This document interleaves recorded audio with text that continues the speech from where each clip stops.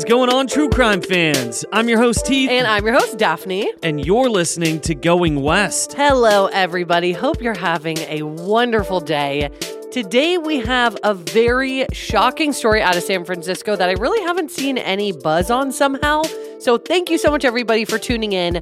Actually, just yesterday, we released a new bonus episode on the case of Arushi Talwar, who's known as the JonBenet Ramsey of India. And I don't say that to diminish Arushi's own story, but just to compare to a case that you guys probably all know pretty well. But Arushi's story is mind-blowing and tragic, and we posted photos of her and maps and diagrams on our socials, so you can go check that out and follow along what happened in that apartment with visuals. Yes, so if you guys are not subscribed yet and you want to hear Arushi Talwar's case and almost 90 other bonus episodes, head on over to patreon.com/goingwestpodcast or Apple subscriptions on Apple Podcasts. But either way, today we have got quite the story for you guys, so let's talk about it.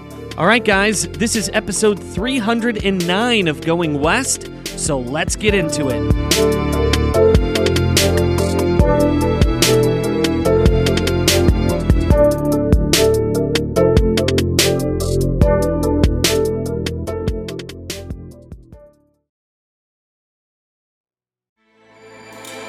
With everything you have on your plate, earning your degree online seems impossible. But at Grand Canyon University, we specialize in helping you fit a master's degree in business into your busy day. Your graduation team, led by your own GCU counselor, provides you with the personal support you need to succeed. Achieve your goals with a plan and team behind you. Find your purpose at Grand Canyon University. Visit gcu.edu.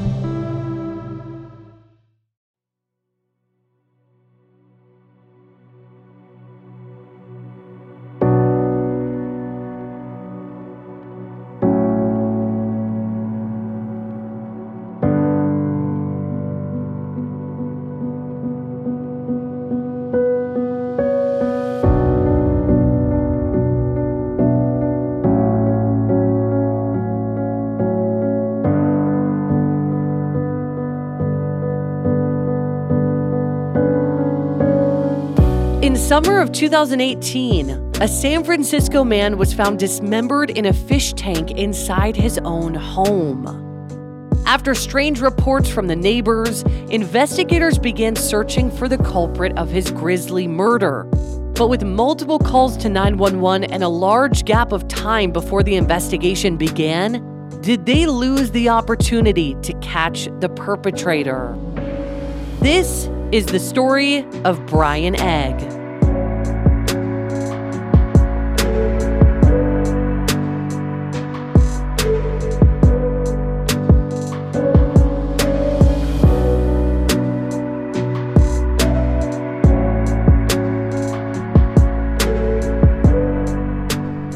Brian Nelson Egg was born on September 11th, 1952 to Jan and Eugene Egg, and he grew up alongside two brothers named Devin and Edward, and he also had a sister named Lynn.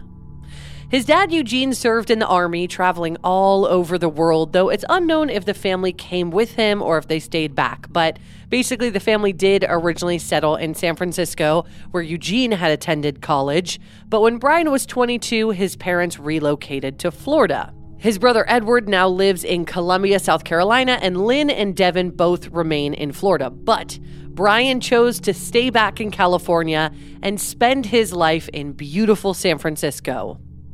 Very little has been made public about Brian's personal life or his early life, but we know that he was a fascinating person. In the 1970s, as a young gay man in San Francisco, Brian relished being a part of the social justice movements that the city was known for because people really flooded there seeking diversity, culture, and acceptance. The hippie movement of the 1960s, which the Haight-Ashbury neighborhood was world-renowned for, as I'm sure a lot of you guys know, led into Vietnam War protests and the assassination of the first openly gay politician, Harvey Milk. And Brian had a front seat to all of it. Friends remember Brian as a bit of a wild child, that he had once been arrested for growing marijuana, and that he loved hitting the bars in North Beach for dancing. It's kind of funny that that's what they claimed a wild child was. And now, in most states, you can grow weed in your backyard. Yeah, but back then, totally different story. So Brian settled in the Soma, or South of Market Street neighborhood, and actually purchased his own property.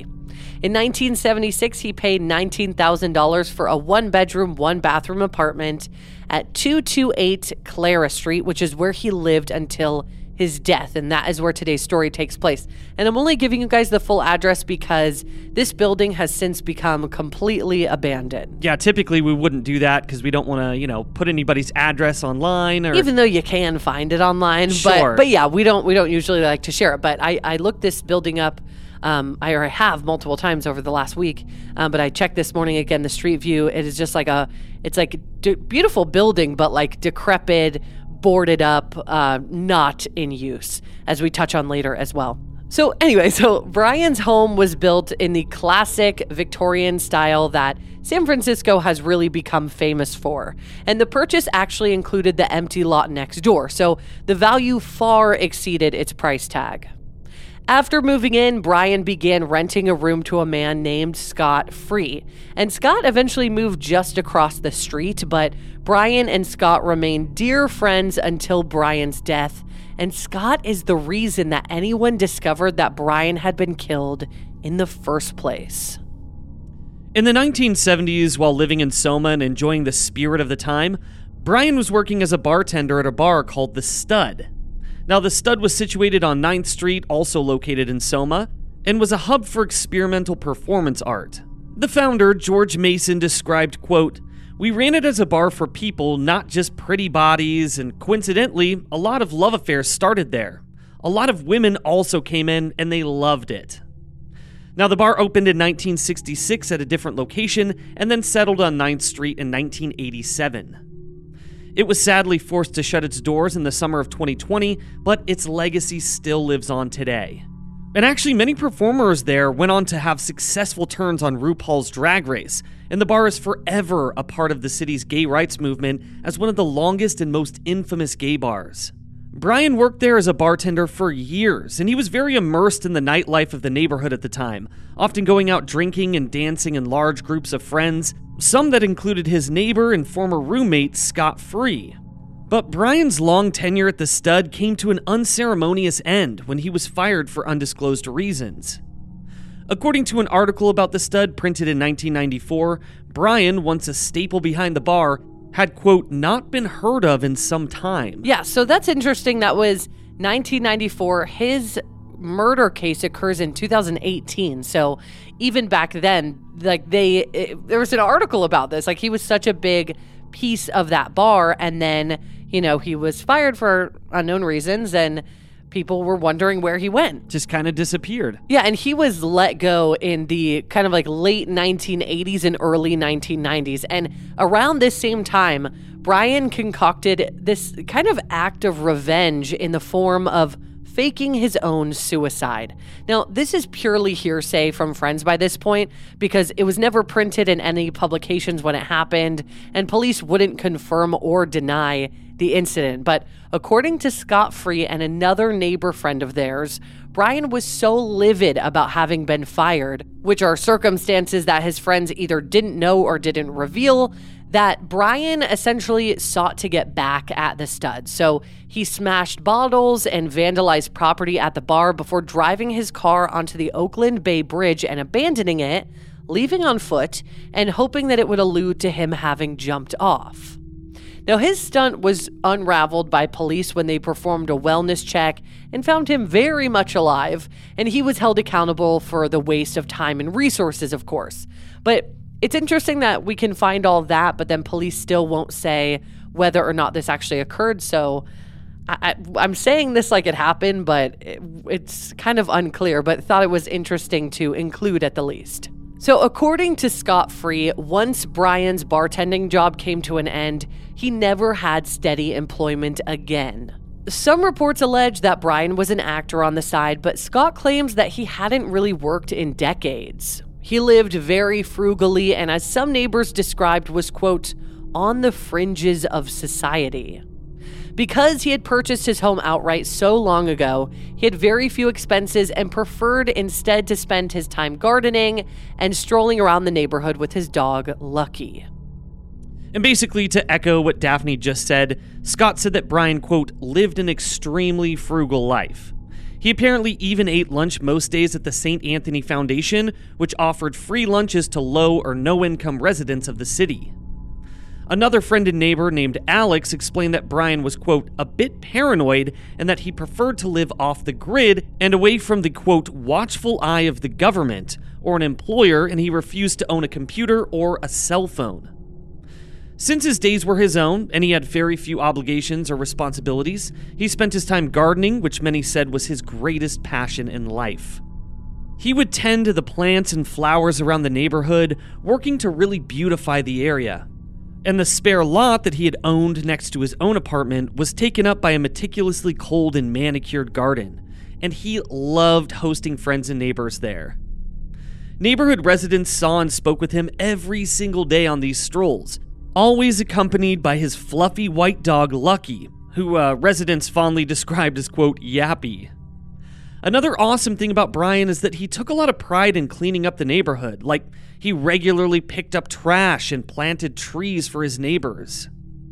Though he was eccentric and lived, what some may describe as an unconventional life, Brian is also remembered as an incredibly kind and giving man. He loved art and would often create small pieces and give them away as gifts around the neighborhood. And he even once helped a friend create a full art exhibition in his garden. He regularly gave clothing and food to the homeless population, and in his trips to St. Anthony's for lunch, neighbors remember that he would frequently return with people carrying their belongings in either backpacks or plastic bags, and that Brian would welcome them into his home, letting them stay there for free until they could get back up on their feet. But this kindness was sadly exploited, and is precisely what led to his death. His neighbor Alex said, quote, he opened his door for people and they took advantage of him. It makes me sad and angry. In late May or early June of 2018, his neighbors and friends, accustomed to seeing 65-year-old Brian with Lucky on their daily strolls, stopped seeing him out and about, which was really weird. Scott remembered watching from across the street as Brian entered his home one afternoon, but he never saw Brian emerge again. Though Brian was somewhat reclusive, he couldn't let a day pass without tending to his garden or taking his dog outside. However, oddly, activity inside the house didn't seem to cease. Neighbors still reported seeing people come and go from the house and seeing lights on and movement inside as well. But when Scott realized that he hadn't heard from Brian in a little bit, he called Brian's landline and stopped by multiple times but was unable to find Brian. Like, he and other neighbors are seeing other people come and go from the house, but they're not seeing Brian come and go, and nobody has talked to him. Like, it's just like, what's going on? And obviously this seems a little bit suspicious, but, at this point, it hasn't quite, rung the alarm bells. Yeah, because he always had people coming in and out. Sure, and it's also possible that, maybe Brian was sick and somebody was tending to him or something like that. Exactly, but Scott wanted to at least start investigating it just to see if that was the case. But other neighbors had also noticed his absence and took to neighborhood social networking app Nextdoor to see if anyone else had seen Brian in their neighborhood. But unanimously, the answer was no. There were literally posts in Nextdoor, which I have that app. I'm sure a lot of you guys do too. Yeah. Of people saying, has anybody seen Brian? And everybody's saying, no, I haven't seen him. So Scott remembered, quote, when he suddenly disappeared, I knew there had to be something amiss there. Friends, acquaintances, and neighbors were so used to seeing him walking the neighborhood, tending to the plants and cleaning up, that when a few days went by with no sign of him, many people grew suspicious. Then, the following month in July, his family caught wind that there may be something wrong. Brian and his siblings usually only touched base once every month or so because their mom, Jan, had sadly passed away in Florida in 1994 after being married to their father for almost 50 years. And the siblings also lost their dad, Eugene, in 2016. So Brian's brother, Devin, just wanting to check in with his brother to see how he was doing, called him in either June or July of 2018 when this story takes place, but he couldn't reach him. Instead, he got an answering machine for Brian's landline that was not only sporting a new message, but the person in the message didn't sound like Brian at all. Devin actually later said that the voice on the recording sounded nothing like his brother, and that Brian normally didn't even have a mailbox message for his answering machine. Devin called back again later, hoping to catch Brian, but this time, a man whose voice Devin didn't recognize answered the phone. Now, he said his name was, quote, Nate, but didn't explain why he had been inside Brian's apartment. So Nate claimed that Brian was out walking Lucky and that, he would just call Devin back soon. But he never did. And remember, Brian does not have a cell phone. Exactly. So Devin found this whole exchange very suspicious, but didn't realize how dire the situation really was until later. Just assuming that Brian was maybe busy and would call him back when he could, he stopped trying to get in touch with him. But neighbors continued to witness people coming and going from the house, and multiple people stopped by looking for Brian and asking what the men occupying Brian's home were doing there. Because obviously they're like, we're looking out for our neighbor. Like, what the hell are you guys doing in his house? Yeah, we don't know you guys. We know Brian. We haven't seen him. We've only seen you. What the hell is going on? Yeah, so when questioned, the men who appeared to be transients claimed that Brian was, quote, on vacation and said that he would be back soon. But here's the thing. Scott saw through this excuse right away because, as we know, Brian lived modestly. And in all the decades that Scott had known him, he had never traveled anywhere. Scott remembered, quote, he was kind of fringe. He had no job and he lived on the margins. He was eccentric. A vacation seemed very implausible. And we also have to remember that this is the second excuse that's been told. First it was, he's on a walk with Lucky, and now it's he's on vacation. Yeah. So here's two excuses as to why Brian is not home right now, and they're different. And Scott's like, this has got to be some bullshit. Exactly. So by late July of 2018, no one had seen Brian in about 2 whole months. So police started fielding calls from Brian's neighbors who were concerned about his well-being and his whereabouts. Police then stopped by Brian's residence at 228 Clara Street looking for him, and they were met with nothing but silence behind the door. So they eventually left after the knocks went unanswered. And actually, the police report read, quote, no response at the door and saw nothing suspicious. But when the police stopped by again on August 4th or 5th of 2018, neighbors noticed a different reaction from the men apparently squatting in the house. Multiple neighbors said that they observed the men, quote, obsessively cleaning the space. One neighbor surveying the scene from the outside claimed that soap suds were oozing out from beneath the front door, indicating that they were heavily soaping and mopping the floors of the apartment. But why were they doing this? This neighbor also remembered smelling an incredibly strong odor of bleach. And the front door had even been repainted, which is very, very strange. So finally, on August 7th, 2018, after conferring with Brian's friends and neighbors, Brian's sister Lynn finally filed a missing persons report. Now, police did stop by the house once more, and again, they received no answer.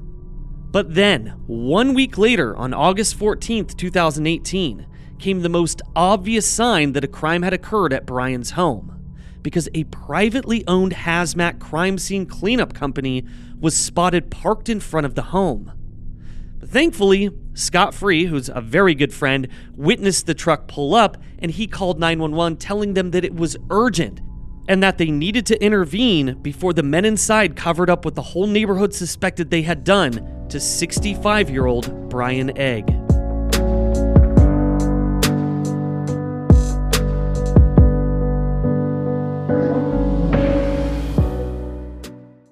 I know all of you guys love listening to thrilling stories, so why not check out some thriller audiobooks on Audible? That is all I've been doing lately when I'm cooking, cleaning, or driving, because Audible includes an incredible selection of audiobooks across every genre. And they have thousands of podcasts from popular favorites like ours that you guys can listen to. As an Audible member, you can choose one title a month to keep from their entire catalog, including the latest bestsellers and new releases. And on top of that, new members can try Audible free for 30 days. With Audible, the time is now more than ever to embrace the breathtaking, sinister, and shocking tales that have enthralled you, especially with brand new exclusive thrillers from best-selling authors who are guaranteed to keep you gripped. And I am very much gripped in the audiobook that I'm listening to now on Audible of The Drowning Woman. It is so good. New members can try Audible free for 30 days. Visit audible.com/goingwest or text Going West to 500-500. That's audible.com/goingwest or text Going West to 500-500. Heath and I are major sufferers of seasonal allergies. They are the worst. It can even be difficult to host this show when our noses are all clogged up. We have tried brand after brand, but luckily, for those of us who live with symptoms of allergies, we can live Claritin Clear with Claritin D. And big shout out to Claritin for supporting this show and providing us with samples. Designed for serious allergy sufferers, Claritin D has 2 powerful ingredients in just one pill that relieve your allergy symptoms and decongest your nose so that you can breathe better. I feel like I sneeze all day long. I always have an itchy face, but now I can actually go outside in the grass and not have a sneeze attack or be stuffed up thanks to Claritin D. Are you ready to live as if you don't have allergies? It's time to live Claritin Clear. Fast and powerful relief is just a quick trip away. Find Claritin D at the pharmacy counter. Ask for Claritin D at your local pharmacy counter. You don't even need a prescription. Go to Claritin.com right now for a discount so that you can live Claritin Clear. Use as directed. We know you guys love a good mystery, especially one with twists and turns. Am I right? This is why you guys are going to love June's Journey. Step into the role of June Parker while she tries to uncover the mystery of her sister's murder in the roaring 1920s. In this hidden object mystery game, put your detective skills to the test. While you're on this quest to uncover a scandalous hidden family secret, you can customize your very own luxurious estate island and let your imagination run wild. Daphne and I actually love to play this game together because you can chat with and play with or against other players by joining a detective club. You'll even get the chance to play in a detective league to put your skills to the test. It is truly so much fun. You guys are going to love it. So what do you think? Can you crack the case? Download June's Journey for free today on iOS and Android. Sometimes Daphne and I are doing research for Going West, and we subscribe to different newspapers from all around the country, and then we forget to unsubscribe. But that's exactly why we love Rocket Money. Rocket Money is a personal finance app that finds and cancels your unwanted subscriptions, monitors your spending, and helps lower your bills so that you can grow your savings. You'll be able to see all of your subscriptions in one place, and if you see something you don't like, Rocket Money can help you cancel it in just a few taps. It is seriously that easy. And that's why Rocket Money has over 5 million users and has saved a total of $500 million in canceled subscriptions, saving members up to $740 a year when using all of the app's features. Stop wasting money on things that you don't use. Cancel your unwanted subscriptions by going to rocketmoney.com/goingwest. That's rocketmoney.com/goingwest. rocketmoney.com/goingwest. Do you want to earn cash back while you shop? Of course you do. That's why you need to check out Rakuten, especially because this week, May 6th through May 13th, Rakuten is having their biggest cashback event of the year with 15% cashback at hundreds of stores. Rakuten is the shopping platform to use so that you can save big while you shop. They're partnered with over 3,500 stores across all categories, including fashion, beauty, electronics, home essentials, travel, dining, and so many others. Some of our personal favorite participating stores are Ray-Ban, Hydro Flask, Clinique Online, and Vrbo, just to name a few. There are so many big stores and brands that you're already buying from. But don't miss this major deal. It's a limited time only with 8 days of these high cashback rates, so you can save more than usual. Membership is free, and when you sign up and shop today, you can get an extra 10% cashback boost. That's an extra 10% cash back on top of the 15% cash back. You won't see higher cashback rates than these. Go to Rakuten.com or download the Rakuten app. Rakuten.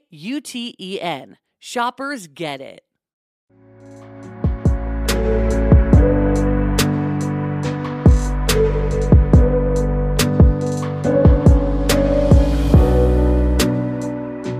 Before that quick break, Heath told us that Scott had witnessed a hazmat crime scene cleanup truck pull up to Brian's house in August of 2018. So 2 months or over 2 months after Brian had last been seen. Now, obviously Scott was very suspicious of this, so he called police and they were able to intercept the cleaning crew. When they arrived, they dismissed the crew and headed inside to do a search, finally. And then inside, police found a 52-year-old man named Robert McCaffrey. So they arrested Robert, but he had been working with another man that they were now on the hunt for, just like they were still on the hunt for Brian, because, you know, Brian's considered a missing person at this point. Police know he's been gone for a couple months. They don't know where he is, and now they go into his house and there's this random guy in there. And he can't even explain why he's there. Yeah, and they don't know what's happened to Brian at this point, but they know or believe that Robert had something to do with it because he's in Brian's house. So in the meantime, the interior of Brian's home was treated as a crime scene and processed accordingly. Investigators also placed 24-hour police surveillance outside to monitor the situation. But somehow, it wouldn't be until 4 days later that they would locate Brian. And he was inside the house. So in a fish tank inside Brian's home that was brimming with chemicals and emitting the foul odor of decomposition, police found a human torso. I just gotta stop right there. How in the literal fuck do you spend 4 days investigating this home and that the smell coming from the fish tank and you don't realize it? I hear you. What the hell is going on? So they have not explained why it took them 4 days to locate Brian's remains. The only thing that they could kind of use on their side is that the fish tank had kind of been like covertly stashed underneath the stairs. But yeah, you're right. Like how did it take 4 days to look under the stairs? And yeah, with them discussing the scent of the decomposition, you would imagine it would have drawn them to that area sooner. Yeah, and think about this. This is a 1-bedroom, 1-bath apartment. Thank you for reiterating that. Actually, yes, this is a small apartment, absolutely. But I do want to say, just from our research, it had a difficult time really understanding where the staircase was because he just had a 1-bedroom, 1-bath apartment. There was not stairs inside his actual unit necessarily. I think it's the building they're talking about up to his apartment. Right, so maybe like the stairs leading up to the front door or something. Right. But we're going to post a photo, and by the time you're hearing this, the photo will be up, but so you guys can see the building itself, because it's not like a big complex where there's a bunch of apartments in it. So it is just hard to understand where exactly these stairs are. But I think it does maybe make sense why police didn't find this right away, but still, yeah. I mean, it took 4 days. So strangely, the body in the fish tank was missing its head and hands, which didn't appear to be anywhere inside the apartment or the building.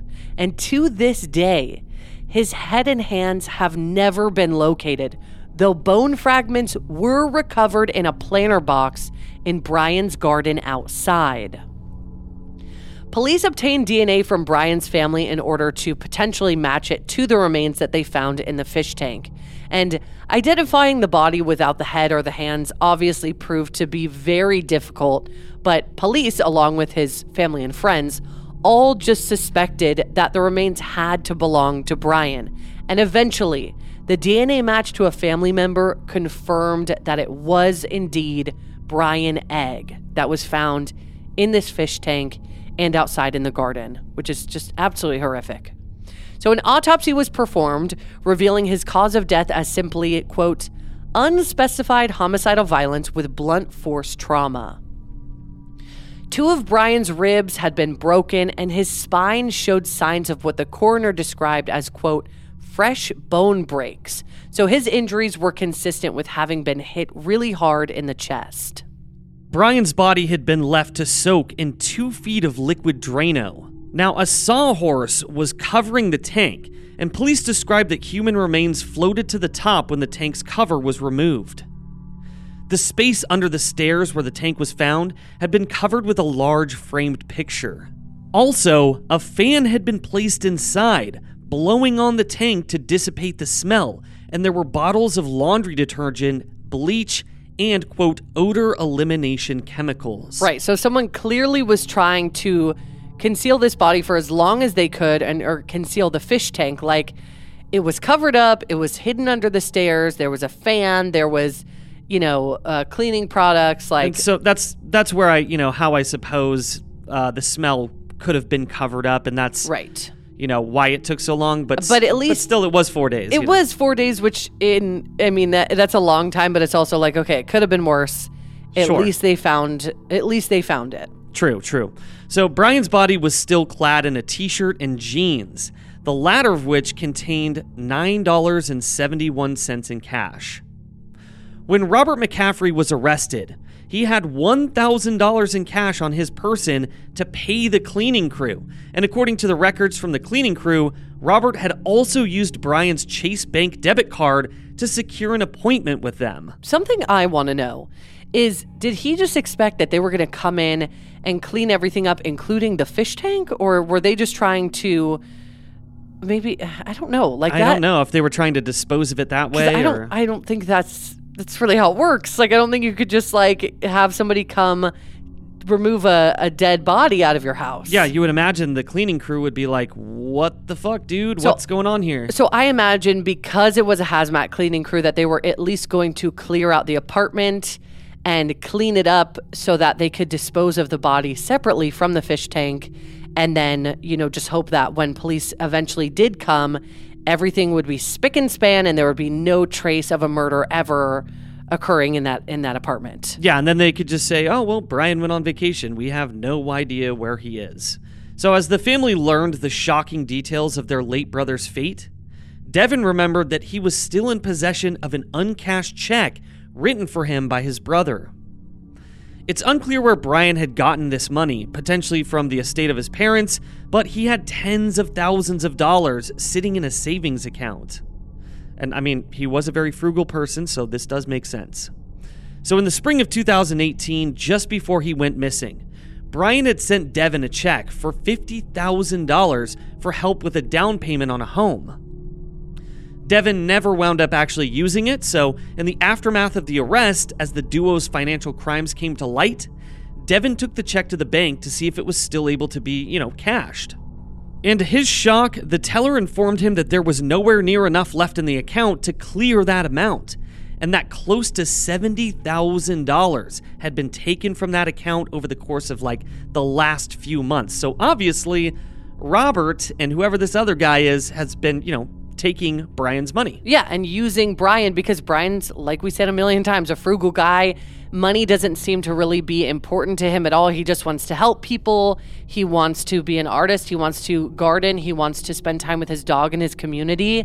And these people were allowed into his home by Brian with Brian's graciousness, and they just stole from him.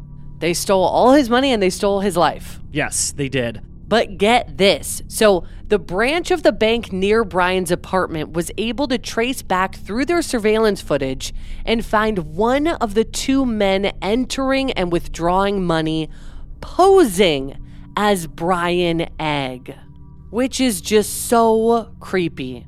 So 2 days after police entered Brian's home and arrested Robert McCaffrey, Robert's co-conspirator, who by the way is 39-year-old Lance Silva, was apprehended at a residential hotel in the Soma neighborhood. He was already known to police for several financial crimes and was even still on parole when Brian was killed. Lance was held on charges of fraud, grand theft, motor vehicle theft, and theft from an elder. Lance's prior conviction stemmed from embezzling money from multiple retirement accounts of employees who worked for his father's upholstery business located in Emory, California, which is a community just north of Oakland. Lance's father, Don Silva, who had owned and operated the company, died in 2010, and the company shuttered shortly after. But Lance, who took over as president after his father passed away, was found guilty of pilfering over $43,000 in retirement funds that he owed to his former employees. He had fraudulently changed the names on the accounts in order to pay himself out, and for this, he served 6 months in jail and was ordered to pay back the money. He was also placed on probation for 5 years, terms which he violated, and as police investigated Brian's bank accounts more closely, they found charges from June 1st, 2018 stemming from the purchase of a car. So Lance had combined Brian's credit card with cash pulled from Brian's bank account to purchase a 2007 BMW 750. And again, this is June 1st, so this is around the time that Brian was last seen and heard from. But strangely, the purchase, which cost $5,500, was made in Newark, New Jersey, so all the way across the country. Police have not addressed why Lance was across the country purchasing a car using Brian's money, but because Brian didn't check in with his family or friends on a daily basis, it's really hard to nail down the timeline of these men's crimes against him, but it would seem that by June 1st, he was likely already gone if Lance was able to use his money so flagrantly. I mean, yeah, that absolutely. Flagrantly. I said fragrantly, sorry. Yeah, no, I mean, that definitely makes sense of, it seemed like they were planning to kill him and take his money. So, yeah, that definitely makes sense of why they were so quick to be spending this money. Yeah, and here's the proof. I mean, there's receipts. Yeah, so the sales documents for the BMW were actually found among Lance's possessions, and he impersonated Brian to obtain the vehicle, so he acted as Brian. The salesman who sold the car to him recalled, quote, "He told me he was Brian Egg. His ID and all of the documentations were done as Brian Egg." It seems as if he then drove the car across the country because it was later impounded at a BART station, which a lot of you probably know is a Bay Area rapid transit station. So the car was then taken from the Pittsburgh Bay Point BART station just outside of San Francisco after it was found parked in a no-stopping zone. So it's like he brought it all the way across the country and then it was quickly impounded. Sorry. Yeah. And towed away and impounded. So what the hell's that about? Dumbass. So Lance told authorities that he abandoned it because he, quote, didn't need it anymore. Lance was then transferred to the Santa Rita jail, about an hour outside of San Francisco. So on August 28th, 2018, the San Francisco Police Department held a press conference addressing the murder. They defended their actions from that summer by saying, quote, "We don't just break down doors every time someone reports that someone is missing." Police continued to maintain that there was not reasonable suspicion of a murder or a break-in that would have justified further action beyond just checking the premises. But these claims were met with criticism from Brian's neighbors and family. Scott said sadly, quote, "I've truly lost hope for justice for Brian and faith in the SFPD."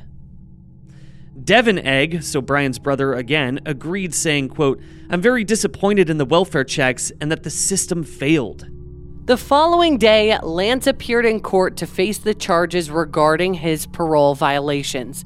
And while it seems unbelievable, neither men were charged with Brian's murder. Oh, my, that just makes me livid. Sick. Yes. So in the most shocking twist of the case, the district attorney withdrew the charges against the men. Lance was held on charges purely relating to violating his parole, but on April 24th, 2019, he was also released from prison. The very next month, Brian's death was officially ruled a homicide, according to the San Francisco Medical Examiner. But the two men most likely to have committed the heinous crime against Brian were free and remain so to this day. And that's exactly why this case is so important to share. Absolutely, and not enough people doing it, so here we are. But another of Brian's longtime friends and neighbors, who is Simon Allen, remarked, quote, "It was quite a grisly murder, number one. I mean, it was like a memorable one.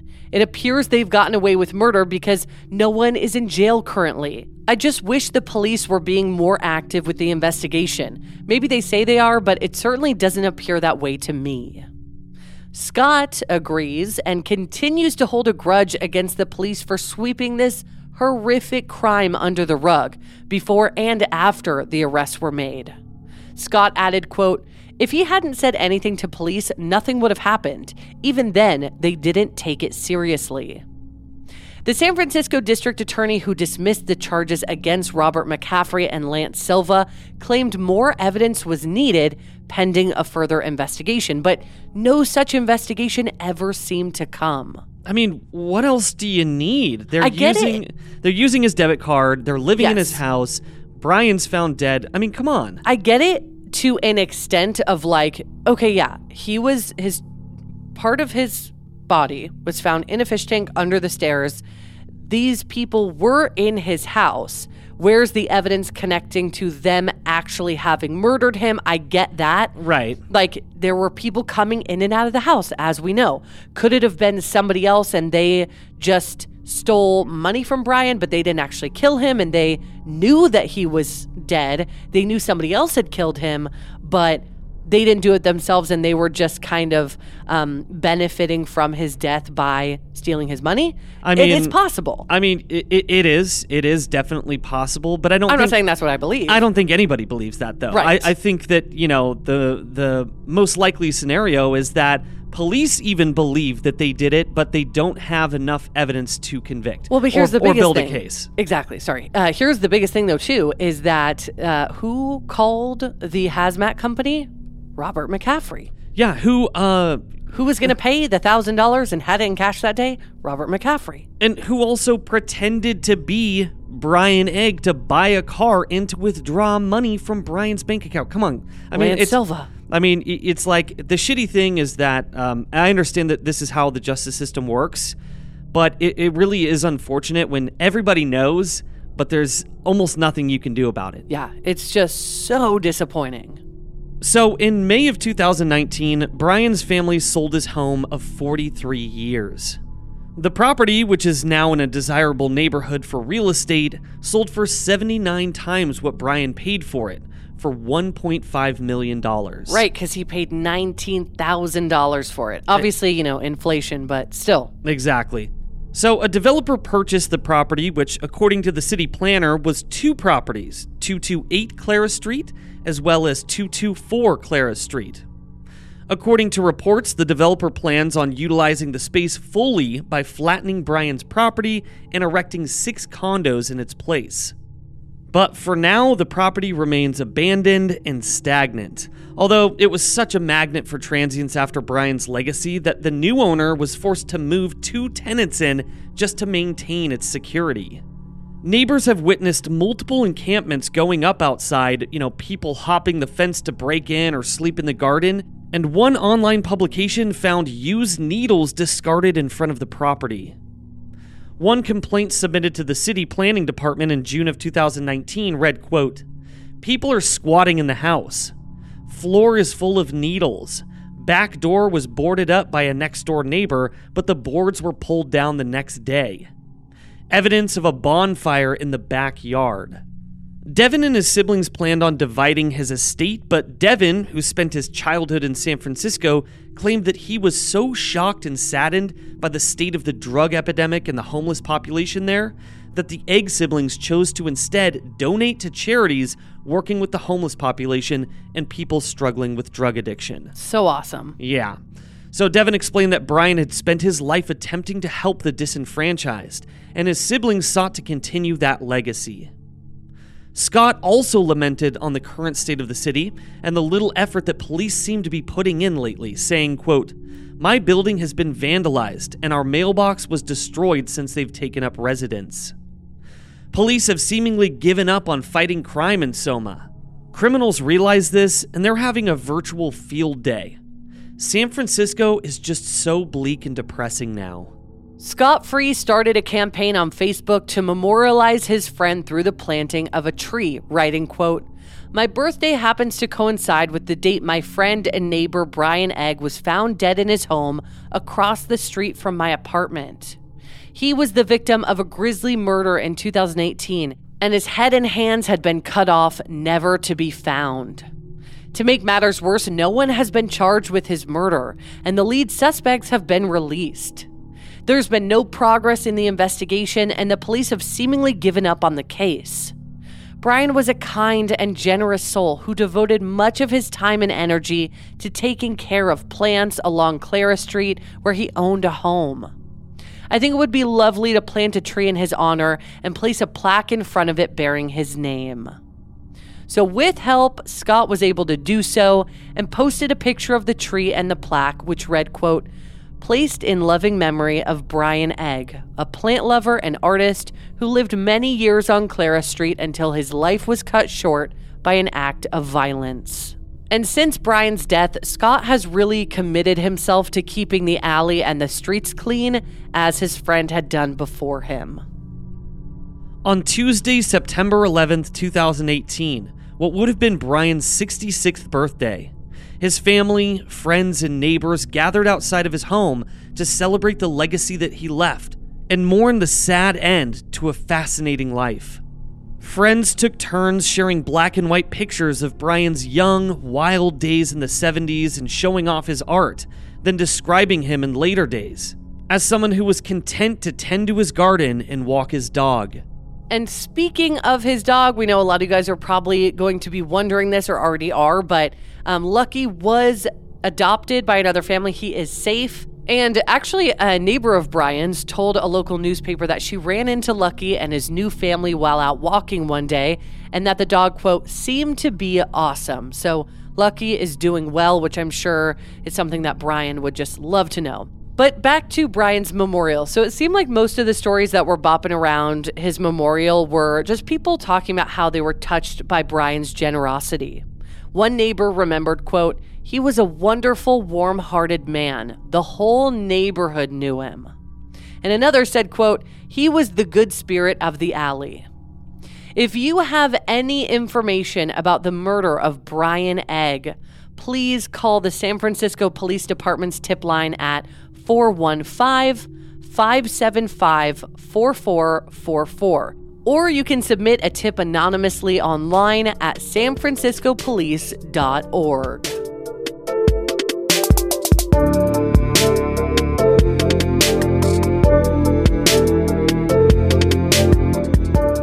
Thank you so much, everybody, for listening to this episode of Going West. Yes, thank you guys so much for listening to this episode, and on Friday, we'll have an all-new case for you guys to dive into. Remember, we post photos and all kinds of stuff like diagrams, maps, things like that, depending on the case, on our social accounts. We are on Instagram at Going West Podcast, Twitter at Going West Pod, and we're also on Facebook.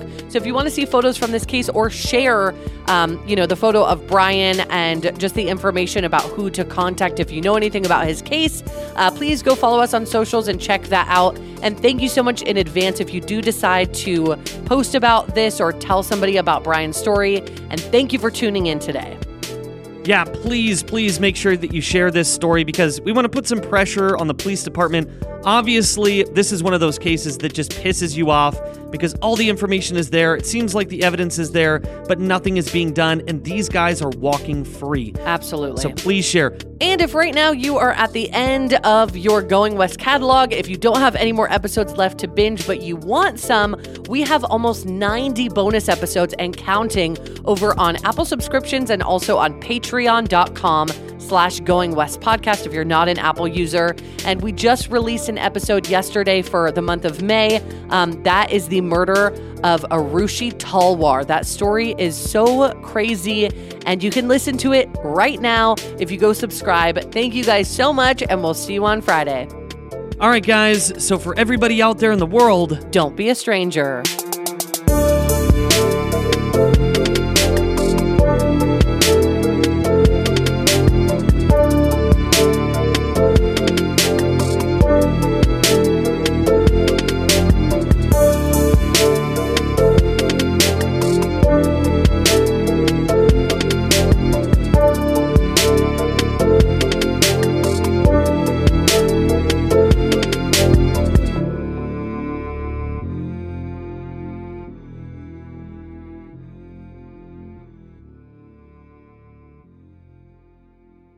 Sick of being upsold at gyms?